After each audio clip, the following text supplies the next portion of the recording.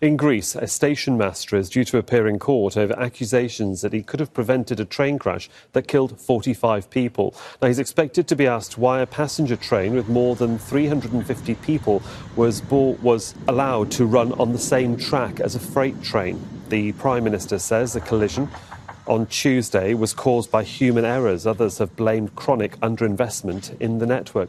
John Soropoulos has more on the long-running problems in the Greek rail system. Very often, red lights malfunction. They turn on for no reason.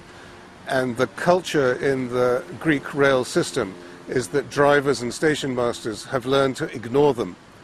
And the last conversation recorded between the station master and the train driver, the passenger train driver that was wrecked on Tuesday night, suggests exactly such an incident of simply ignoring the signalling.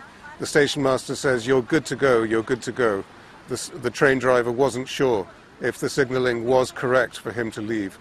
US Secretary of State Antony Blinken has briefly met the Russian Foreign Minister Sergei Lavrov at the G20 meeting in New Delhi.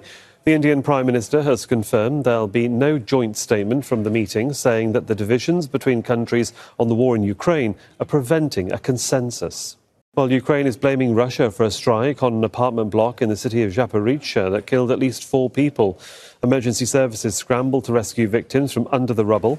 The city's acting mayor says the 5-story building was almost completely destroyed in the attack. Russia says its forces are responding to a Ukrainian attack in the southwest.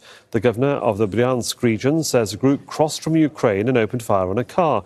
He said 1 person was killed and a child wounded. President Vladimir Putin has called the incident a terrorist attack. Kyiv has denied involvement. There's been no independent confirmation. Turkey's 6-party opposition alliance is set to meet to discuss plans for the presidential election to be held on May the 14th. The vote will come around 3 months after 2 earthquakes killed more than 45,000 people in Turkey.